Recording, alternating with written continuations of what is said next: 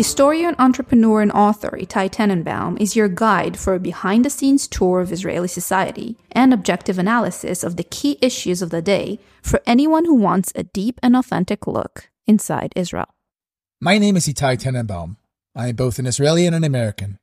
Born in Tel Aviv, moved to the United States at the age of 11, and lived in the Washington, D.C. area.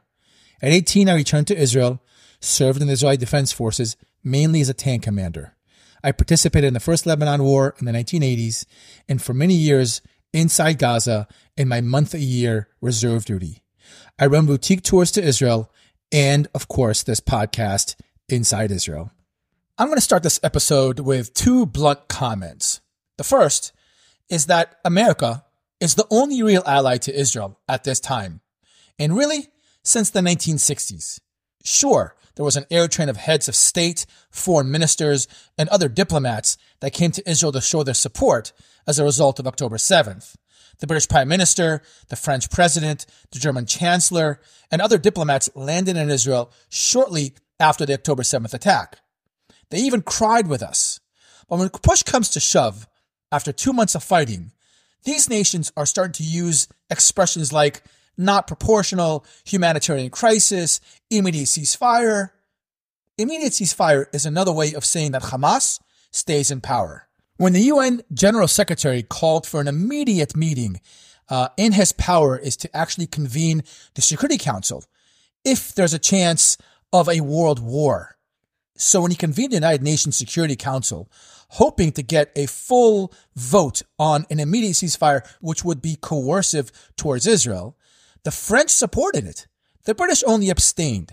It was actually America that shot it down. Interesting enough, he didn't think of maybe calling that kind of Security Council meeting when the Russia-Ukraine war started or went on for over a year, only when Israel has to fight in Gaza. And so, as I said, America, having veto power in the Security Council, blocked the resolution, knocked it out. America is Israel's only real ally. My second blunt comment is that Israel bases its entire foreign policy on what America thinks, what America will say, and how America will act. Basically, Israel's foreign ministry coined the phrase, all that matters is America. Those critical of this approach need to understand that all other democratic countries favor the Arab world, obviously for political interests. They very often support ridiculous UN motions against Israel. They are not trustworthy. So, America is Israel's only real ally, and Israel knows it. Having said that, the last 8 years or so have been tough. Do you remember when Prime Minister Netanyahu spoke in front of the Congress in 2015, challenging the Obama-Iran deal and asking Congress to shoot it down? And all this while Obama, his administration, and the entire Democratic Party listened on.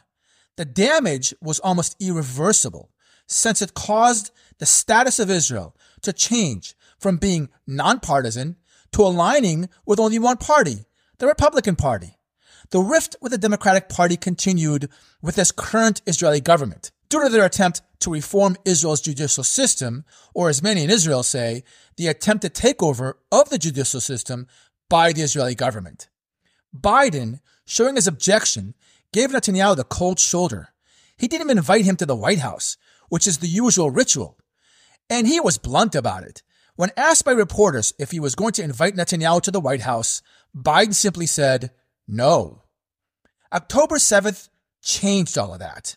For now. Okay, so I've said this a couple times and I'll say it again. America is Israel's only real ally, and Israel cares only what America will say and do. And at this point, I'd like to give some context. I know, not a great word nowadays, context. But it's really needed here. So much to say, but I'd actually like to point out a few highlights in the U.S.-Israel relationship. When did Israel and America become allies? For the first 19 years of Israel's existence, America had yet to make a real decision if they will ally with Israel or with the majority of the Arab world. America under Truman, Eisenhower, and Lyndon Johnson was definitely supportive of Israel, but at the same time wanted a strong relationship with the Arab countries. It made sense, the best of both worlds. But in those 19 years, Israel and the Arab world have already fought 3 wars. The 1948 War of Independence, and that was when Israel came about or was established. 1956, the Sinai Campaign, and then in 1967, the Six-Day War. Add to that heavy Soviet involvement in the conflict. That doesn't leave much room for the U.S. to be a bystander. You may be surprised to hear that the U.S. was somewhat pushed into the Israeli corner. That was when the Arab countries chose the Soviet Union as their main ally. Don't be mistaken.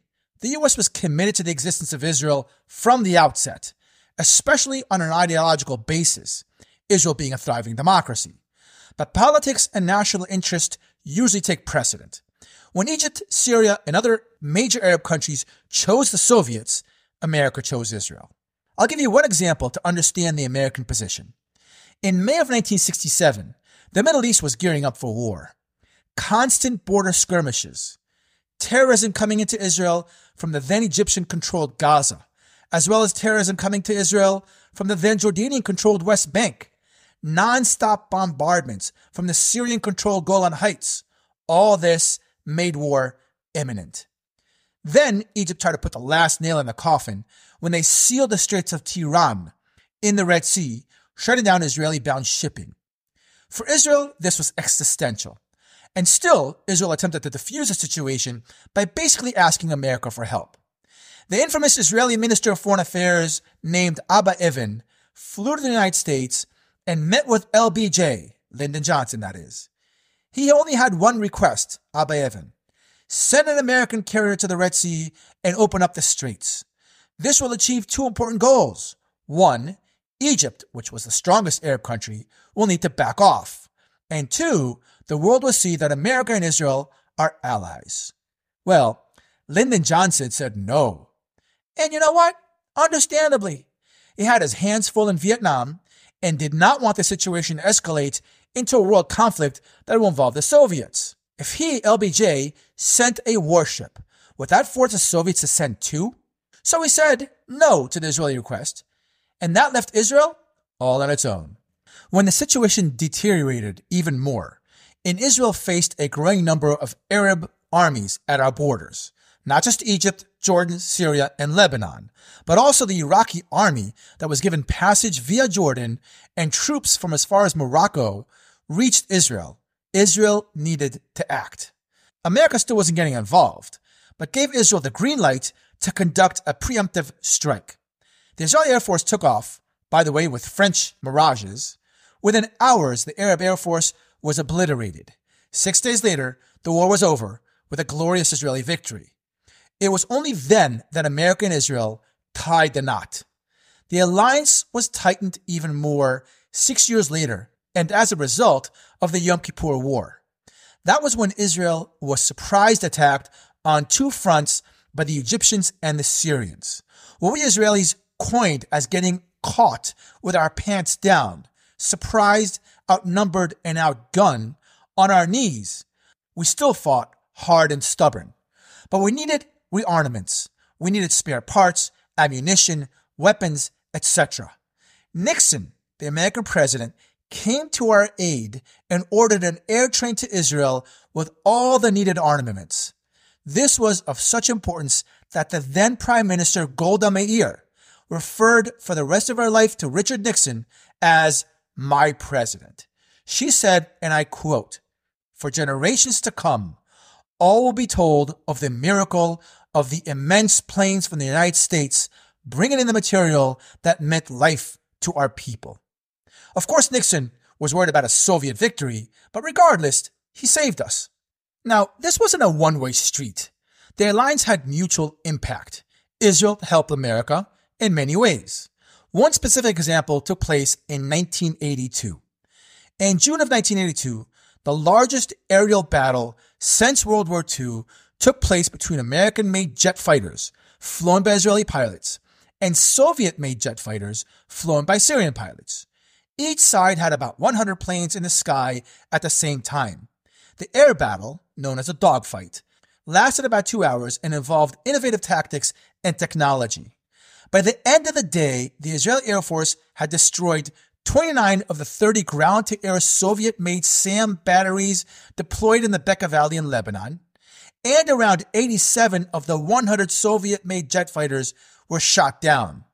None of the American-made planes flown by the Israeli pilots went down. Zero. It was a decisive victory of American technology over Soviet technology. And, as many historians and researchers assess, that was the battle which the Soviet Union fully grasped that they lost the arms race against America. 5 years later, the Soviet Union fell apart. Okay, the last part of the context has to do with American presidents attempting to solve the Palestinian-Israeli conflict.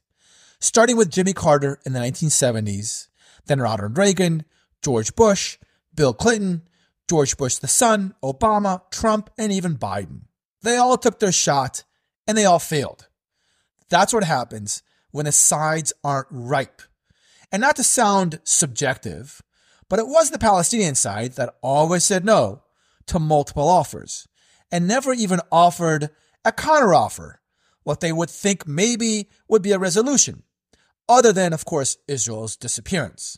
All this context was just the tip of the iceberg. Soon, I'll be offering courses for people to be educated in a more substantial and meaningful way. And so, I now come to the current relationship with America vis-a-vis the war in Hamas, and to better grasp this complexity, I've invited Dr. Kobi Barda, who is an expert on U.S.-Israel relations. So I welcome Dr. Kobi Barda, who received his PhD in American Political History and International Affairs. He is a researcher of American politics, specializing in research on grassroots lobby groups and their influence on Israel-U.S. relations. Dr. Barda is a fellow of the Heikens Chair in Geostrategy and a senior researcher at the Haifa Laboratory for Religious Studies at the University of Haifa in Israel. He is the host and owner of the podcast America Baby. Welcome, Dr. Barda. Hi, great to be here. So thank you. And I want to start off right away with a pretty blunt question. It seems like America thus far has really been the only major world power that stands with Israel. It vetoed the Security Council demand for an immediate ceasefire, and again vetoed it also didn't veto it, but it voted against in the UN General Assembly. How does America see its role in the current Gaza war, and what are the American interests? So I think that the best way to look at the lens is through the leadership of President Biden, because it's playing a very important role in that. President Biden have three circles in which he operates within the Israeli conflict in Gaza. The first inner circle is what I called the personal circle. He said more than once, most recently was yesterday, on the lighting of the candles of the Hanukkah ceremony, that he is a Zionist. And I think in that aspect, his heart is in the right place. The second circle is the national circle. President Biden has put on Congress the bill that now is about $114 billion. And he's looking in a way that the Washington, D.C. Establishment working is trying to deliver pork for both parties that will be able to enable that big package. And he do that by targeting the Republican Party within a large amount of money for building the wall, which is one of the most important things for the GOP on one hand. And on the other hand, passing the Ukraine aid in his viewpoint to glue those two circles of that very polarized Congress is the aid to Israel. So he looks at Israel as a bridge between the GOP and the Dems. And this is something that belonged to his long understanding of politics in Washington, D.C. We have to remember this guy is from the 70s. And thirdly, and that might be the most important aspect, that is the fear of a third world in the case of three different hotspots in the world. So the first one we already know almost 2 years now is the invasion of Russia to Ukraine. The second is the Middle East. That's why on the first day he went out and in this very famous piece of Don't and throwing all the weapons that he has under his hands into the Middle East to send or to signal the Iranian. And third is Asia, where we see the Chinese hassling Philippine vassals, where we see North Korea orchestrating maybe what will be the same strategy of launching a campaign against South Korea, what might be in Taiwan. So we have to understand if those all three hotspots gather into one war, this is the definition of a world war. And that is why it's putting so much effort into the Israeli cause that it won't eventually flame the next world war. Okay, that's interesting, very interesting, as a matter of fact, in terms of the global interests of America. And let's zoom in a little more, zoom in and ask, the Israeli media basically says that although Biden is extremely supportive, we have a time limit. In other words, he's going to limit us. As a matter of fact, I heard that we hear all over the Israeli media that, by the beginning of January, middle of January, this should all be done. How do you see this playing out? So I think basically most of the time we need to separate between direct quotes or Twitter accounts and briefing of senior unknown figures. What I tend to do is try to look at what people actually says. You do see that President Biden has been standing next to Israel more than 60 days now. Yes, there is pressure for him to finalize the war, calling for a ceasefire, but we see his resilience. But I do believe that it is a matter of weeks that we will eventually, with the heavy cost, will eliminate the most of the infrastructure of the Hamas in Gaza. So now I want to take a little bit of a turn and ask you, as an Israeli, as an expert on Israel-America relations, how do we, the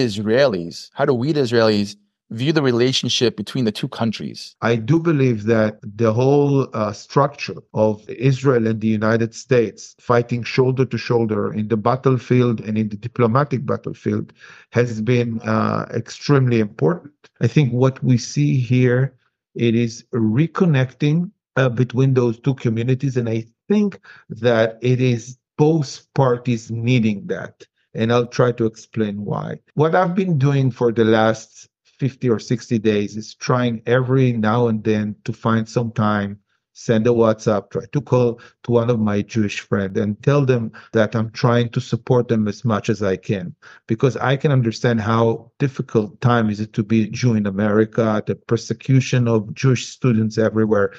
People need to hide in the bathroom, need to hide in the library, need to be something of that nature. And Jews that live safely in America, since the first wave of coming to the shore of the New Amsterdam, was facing reality that they never knew. And I've been encouraging my Israeli friends at the podcast that I have, the America Baby podcast, was please approach any of your friends, any of your Jewish friend in America, and try to hug them, tell them how much you care about them, because it is a very essential bond at the time, because we as a family need to stand for each other in difficult time. And there is not even need to talk about what the American jury did for us, because you see it all over the place. The numbers are exceeding $1 billion that was sent in the last 90 days to Israel. Some of the things are phenomenal. You get to see the amount of support you get from Jews in America.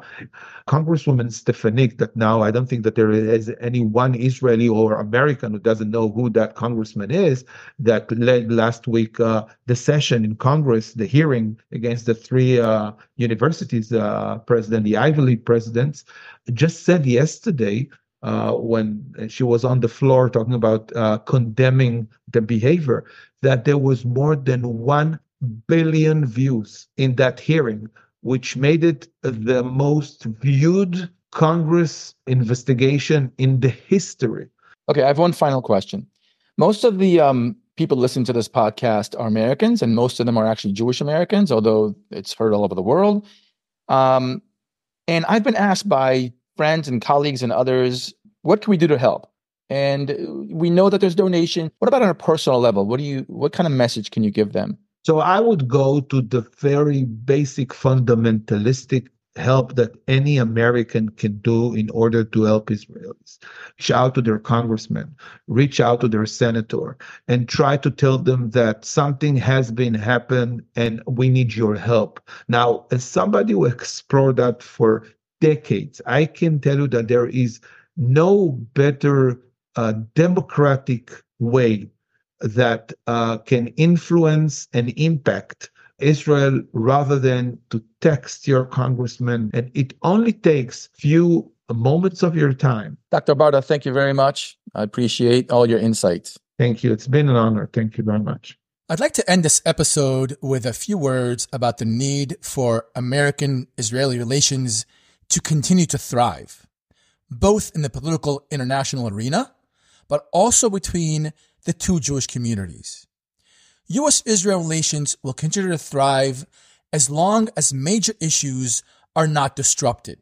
For instance, both nations need to prioritize their democratic values and systems. Both countries need to maintain strong checks and balances of government, and I'm specifically speaking mainly about Israel. Both countries need to recognize the value in the ideological bond between us. U.S.-Israel relations will continue to thrive if politicians expressing radical views in both Israel and the United States are marginalized. In Israel, there were politicians, not many, but loud, that belittled the need for a strong U.S.-Israel alliance. Those that were vocal about it are now silent. In the U.S., we've heard voices challenging the strong bond with Israel, wanting to see it dissipate. Hopefully these voices are also marginalized. And finally, a few words about the bond between the two Jewish communities. We live in an era like no other for the Jewish world. For the very first time in history, the Jews possess a strong national homeland with an army that will ensure the never-again idea. At the same time, we have the strongest ever diaspora Jewish community, that is, American Jewry. These two never existed before at the same time. That is a brand new phenomena in Jewish history. Both communities will stay strong as long as we have each other's backs. October 7th has created a reality in which American Jewry understands the relationship with Israel.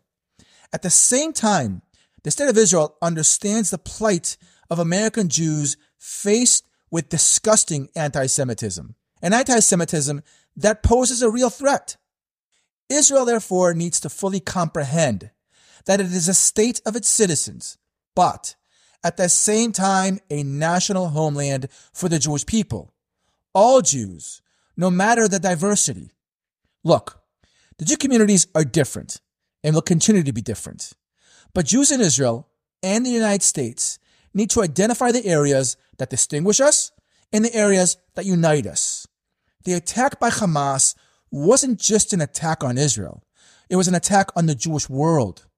The attacks on Jews in America by the anti-Semites are not just an attack on American Jews. They are a direct attack on the concept of the Jewish homeland. Nothing like a common enemy to make us realize we need to face them by standing strongly together. Thank you for listening. Please share this and other episodes. This episode and all other episodes can be listened to on all podcast media sources, such as Apple, Spotify, Amazon, Google, and more. It is also possible to listen on InsideIsrael.fm. The Inside Israel podcast needs your support.